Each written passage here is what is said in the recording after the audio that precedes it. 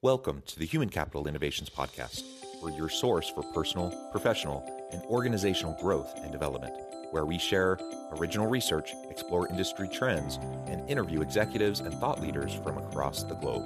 We hope you join us often for practitioner-oriented content around all things related to leadership, HR, talent management, organizational development, and change management.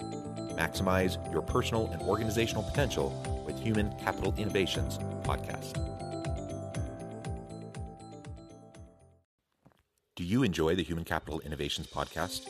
Please subscribe, leave a review, comment, share, and consider supporting the podcast on Patreon, even at the producer and sponsorship levels.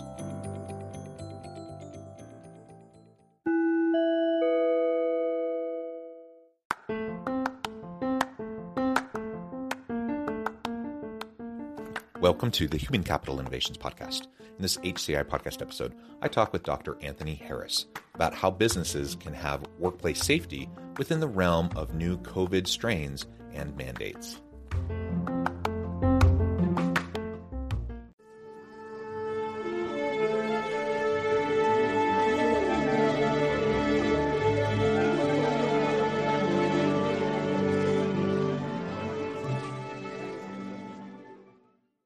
Dr. Anthony Harris, welcome to the Human Capital Innovations Podcast. Thank you so much, John. Thanks for having me. It is a pleasure to be with you. You're joining us from Chicago. I'm south of Salt Lake City in Utah. Today, we're going to be talking about the pandemic. We're going to be talking about how businesses can have workplace safety and increase workplace safety within the realm of new COVID strains that continue to come about and the mandates that may or may not follow. So over the last couple of years, of course, we've been dealing with this. There's been new strands. There's been new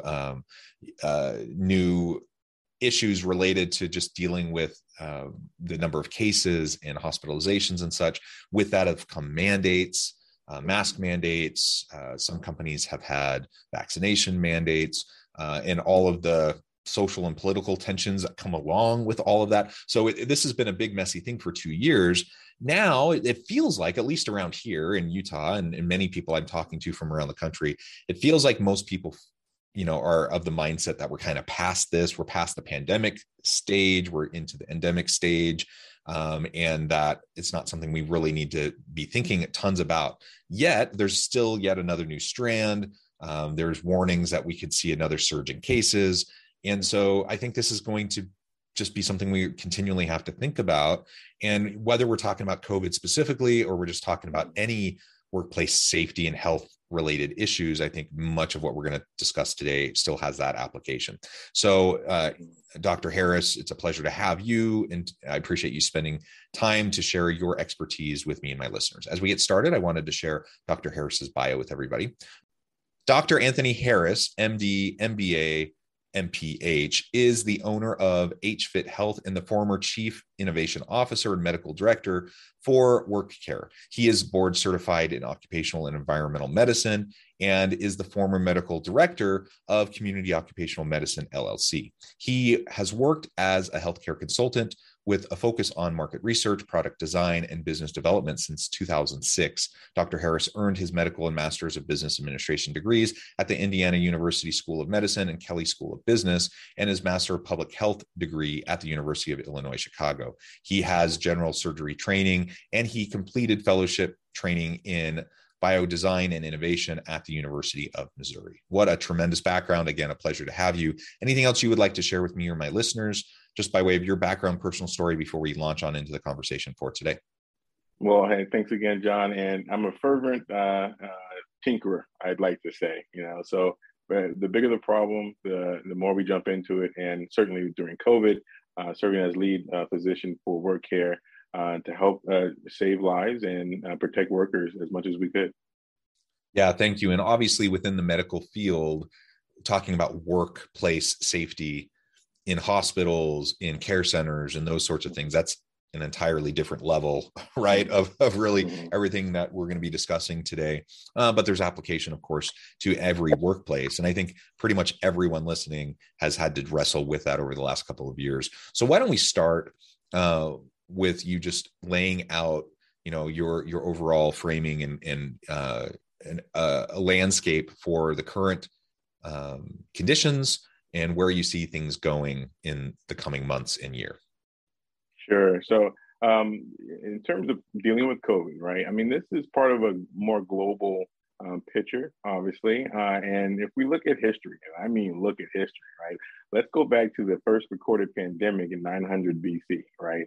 And since then, if we look at the occurrence of pandemics globally, they've accelerated in terms of their presence here on the planet, right? And it makes sense. We are increasing our population, our global population, and that brings with it the opportunity for more transmission of illness, right? And as we look at the history of COVID, we began with a prognostication that COVID's going to be around for at a minimum 5 years. We're obviously not through much of half of that, right? We're at that halfway mark, if you would. And so there's still a long runway to go. And so what does that look like for us? Obviously, we know what it's been in terms of the strong lockdown, social distancing, mask mandates, vaccine mandates, et cetera. And in particular, as we talk about protecting the workforce, what is that going to look like? Unfortunately, it's going to be much of the same. And that's part of what we're seeing today, because we're not just talking about trying to prevent loss of life, right? Obviously, that's a central component to what we do, what I do as a public health official and public servant in the healthcare industry. But we also have a charge in occupational health to help minimize what's called absenteeism, the loss of the workforce from the workplace as a result of illness. And so we're still seeing a significant impact to absenteeism as a result of COVID-19. And that's what's going to be the most pressing thing for us to solve as we continue to deal with COVID over the next 2.5 years. Yeah, thank you. Well, and as much as I've tried to stay on top of these issues, as you've shared this 5-year benchmark, I'm not sure I'd actually been aware of that. So that means, yeah, we're less than halfway through. We still have a long way to go. Hopefully the worst is behind us. But it's all uncertain and unforeseeable. So we still have to be vigilant in making sure that we're taking precautions. And, just last week, I had a good friend who tested positive for COVID. He's been super careful. He's been vaccinated. He's been boosted, and he ended up having a pretty tough case. And so it's still happening. Hopefully it's not happening as often, but it is happening. And so we still need to be careful. And you mentioned absenteeism. So clearly workplace illness, workplace safety is key. But one thing that organizations have had to do over the last couple of years is, in many cases, when possible, go remote or hybrid, or just provide increasing flexibility to employees and accommodations to employees. And I think those trends are going to have to continue, if for no other reason than employees just expect it now after experiencing it for a couple of years. But within medical care facilities, hospitals, it's not like you can just zoom in to be a nurse and take care of people. And so there's going to continue to be challenges.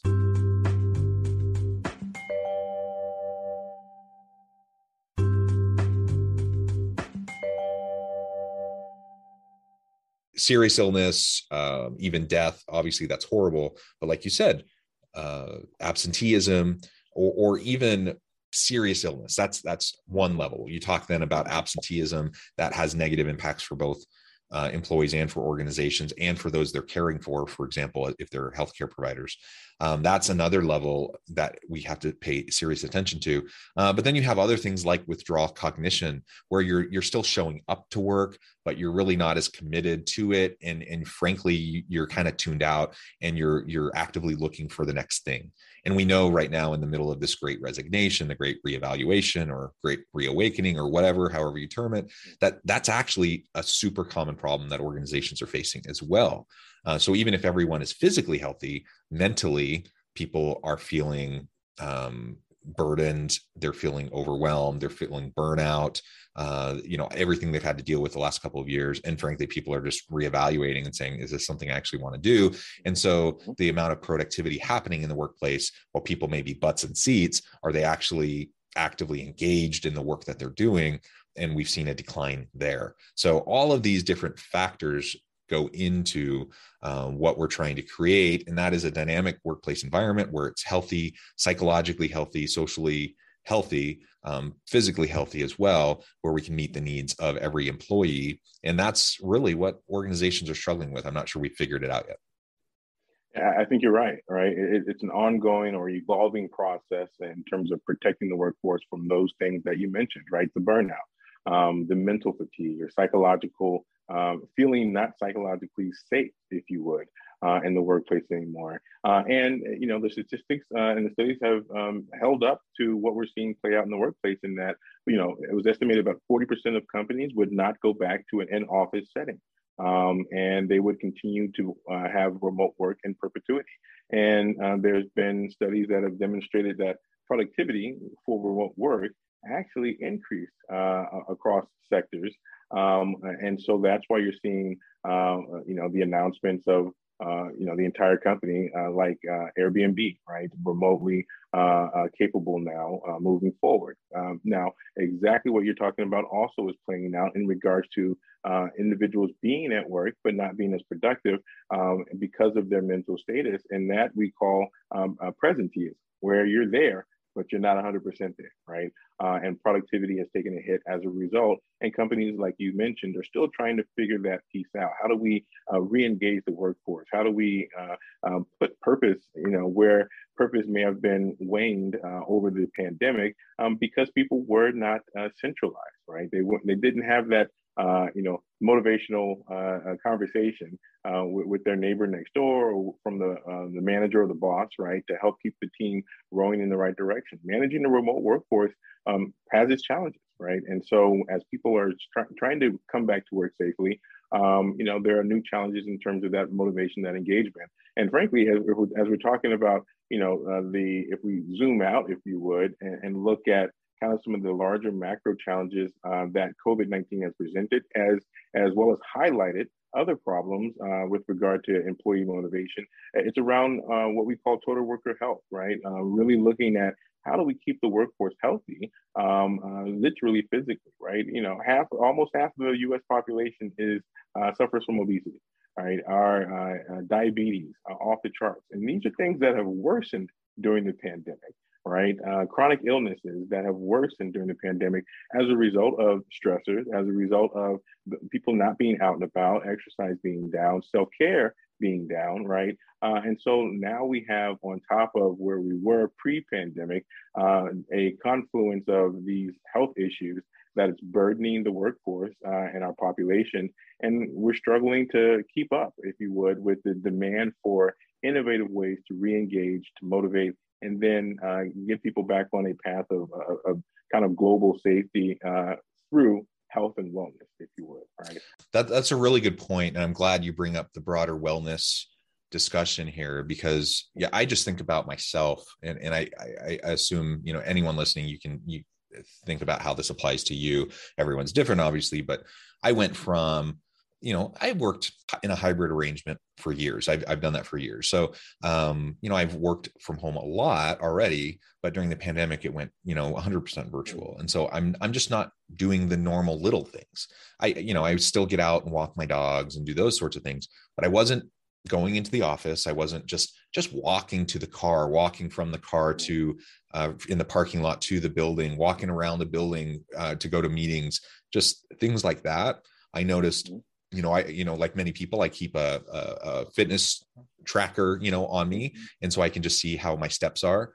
For years, I've averaged, a certain level. I'm usually around 15,000+ steps a day without any particular, effort towards it. That's just kind of my normal day of how I move around and walk the dogs and work and whatever. Immediately I saw that like dive in half. Right. So these are just little daily things that happen. I'm not giving thought to it. It's not like I'm going to work out. It's just that I cut in half that movement. And so you multiply that across the entire population. And it's no wonder all of a sudden you see an increase in these chronic illnesses and pain and obesity and diabetes and all these things. Now, I found myself having to be extra vigilant about scheduling time to get more physical activity. And it's one thing to have a workplace wellness program, when people are coming into the office and you can have messaging around the building and there's like a location people can go to and we can have like walking meetings and those sorts of things. It's one thing when we're together, but when we're working virtually and we have a distributed team, employee wellness is still super important. But how do you foster a culture of employee wellness, physical wellness, mental wellness, when people aren't even together? How do you encourage members of your team to make sure that they're taking regular breaks and to get up and move around and to stretch and to just do those basic things? How do you get people to do that? And that is, I think, as you mentioned, an ongoing challenge that we haven't quite figured out in relation to everything surrounding this pandemic. And let's also just, as a reminder, and I don't mean to be a downer here, but you said we're about halfway through what many people said was going to be the cycle.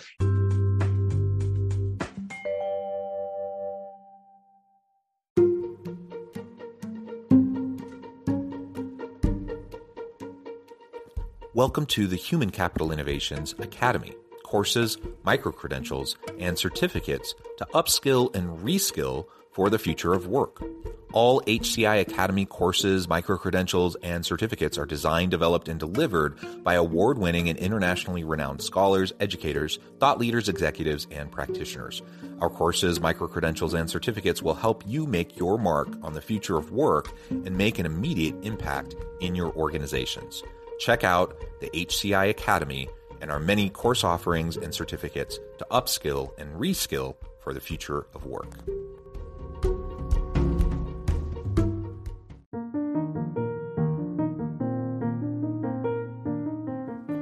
Check out our new weekly LinkedIn newsletter, Alchemizing Human Capital, exploring industry trends via original research and interviews with executives and thought leaders from across the globe. We look forward to having you join us.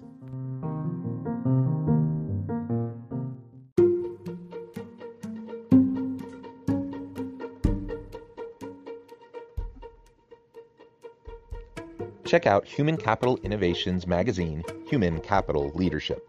Human Capital Leadership is a free, interactive e-magazine with the mission to help individuals, leaders, and organizations find innovative approaches to maximize their human capital potential. We publish issues quarterly in August, November, February, and May. Take a look at the latest issue and let us know what you think.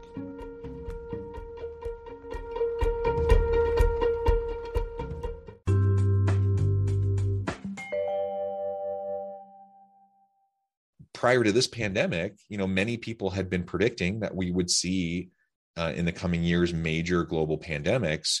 And this isn't the end. Like, this is one that we're experiencing, but the next one could be just around the corner.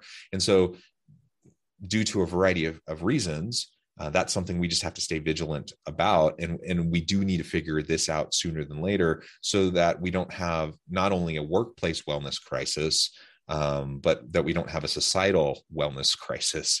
And the other aspect of this, you kind of alluded to it, but I'll just put a fine point on it, is that we've seen the pandemic impact different groups and populations differently, right? And so there are certain disadvantaged populations that have had worse health outcomes during the pandemic, not only just from COVID itself, but from all these derivatives, that you've already been talking about. And so these are additional layers of complexity around this issue that we just have to continue to pay attention to. 100%, right? 100%. And if you look at, kind of adding insult to injury, right? The things you just mentioned in regards to, why the underlying problem of why people have experienced increases in chronic illness, particularly around obesity and diabetes. We now add to, like you said, the disproportionate effect of COVID on different populations, right? Not just the underserved, but those with underlying chronic illness, right? Unfortunately, here in the U.S., over 40% of those who lost their lives to COVID were diabetic. 40%, right? And now we're increasing the number of diabetic individuals.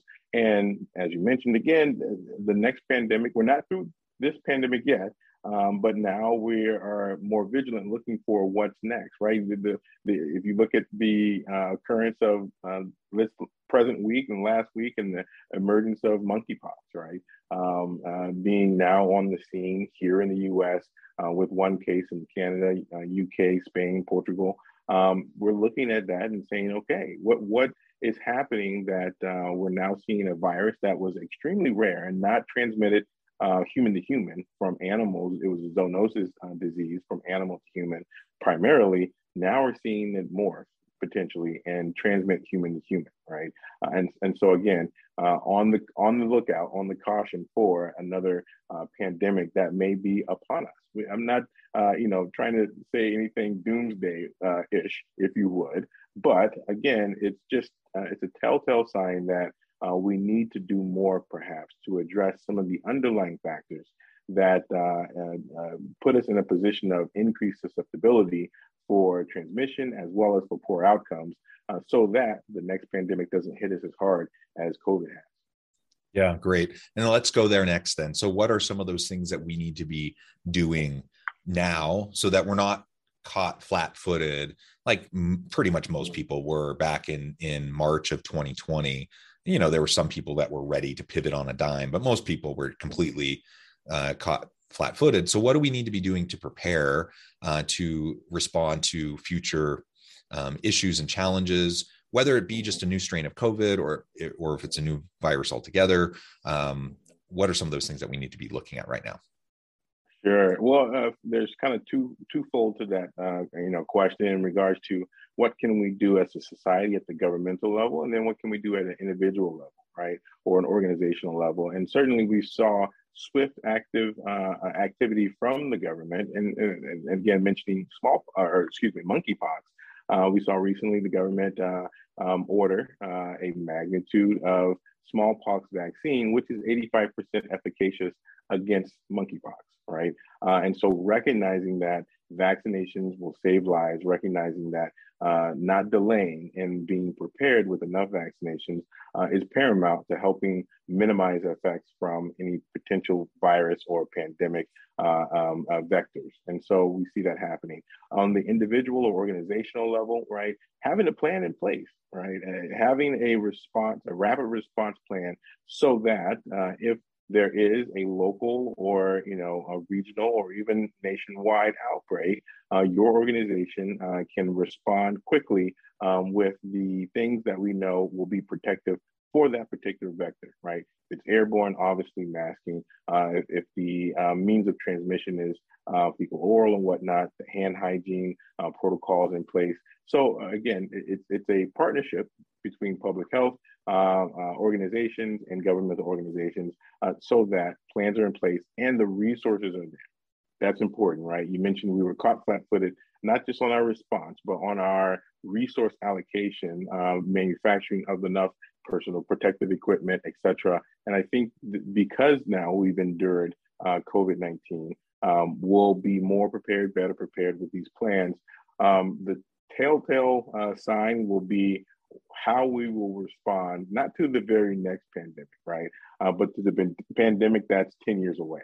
Will the institutional knowledge and will the history that we hopefully learned from persist in our responsiveness a decade from now, right? That'll be the test. And so we'll kind of wait and see. But for now, planning is going to be key. Yeah, I hope we're ready. I hope, we don't forget the lessons that we've learned these last couple of years.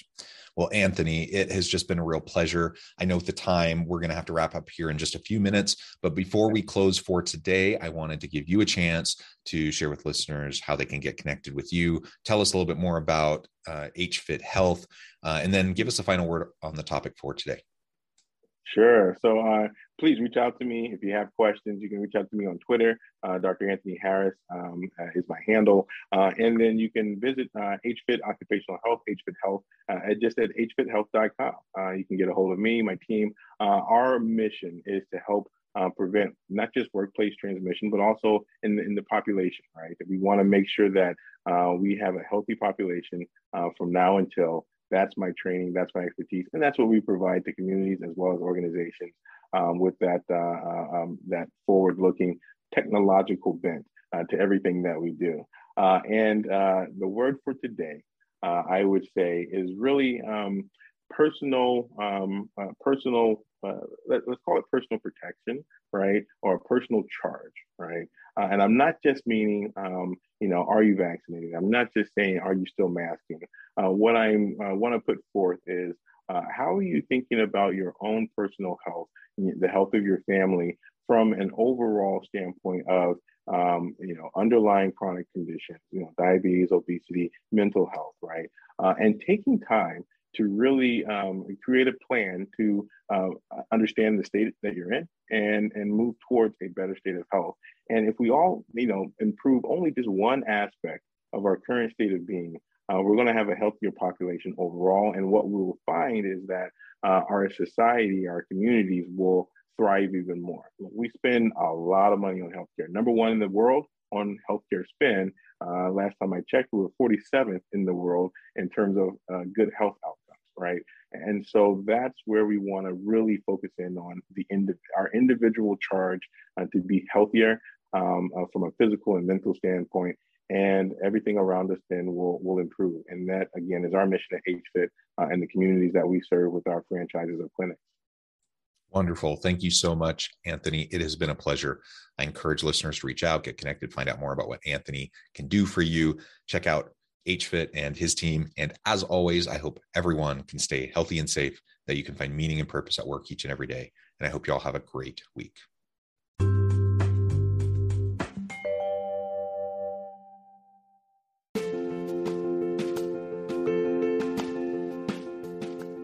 Check out my new book, The Future Leader: Creating and Transforming Next-Gen Organizations.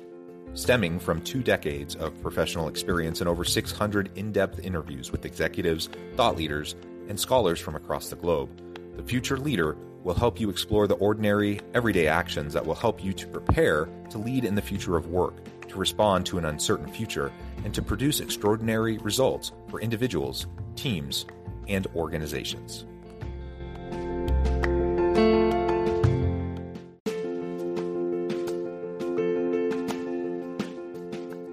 Bluer Than Indigo Leadership: The Journey of Becoming a Truly Remarkable Leader.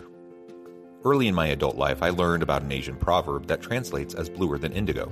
If you think about the color indigo, it is a brilliant, deep, and vibrant blue, what some would call the bluest of blues. To have something that is bluer than indigo is rare and truly remarkable. Contrary to popular myth, there is no one-size-fits-all or cookie-cutter approach to effective leadership. There is no silver bullet, no secret sauce, no go-to model that will solve all of your problems. The truth is, great leaders have all had their unique strengths and flaws, and have all had to discover and then pave their own distinctive path in their life's journey to fulfill their leadership potential. Bluer Than Indigo Leadership will help you discover your own path and explore those ordinary, everyday actions that will help you respond to an uncertain future and produce extraordinary results for individuals, teams, and organizations.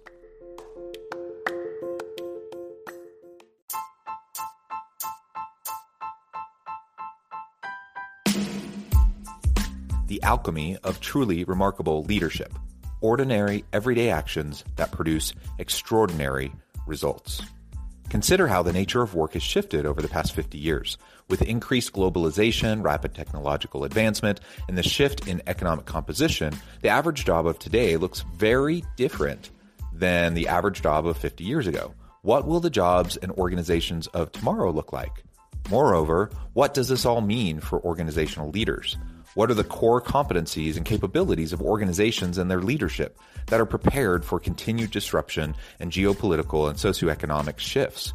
Regardless of what the future holds, increasingly, leaders need to be socially minded, data-driven, decisive, champions of talent, and disruptors of the traditional notions of leadership, teams, organizations, and work. The Alchemy of Truly Remarkable Leadership will help you to explore your own leadership competencies and capabilities and consider ways to apply and implement them into your workplace and personal life.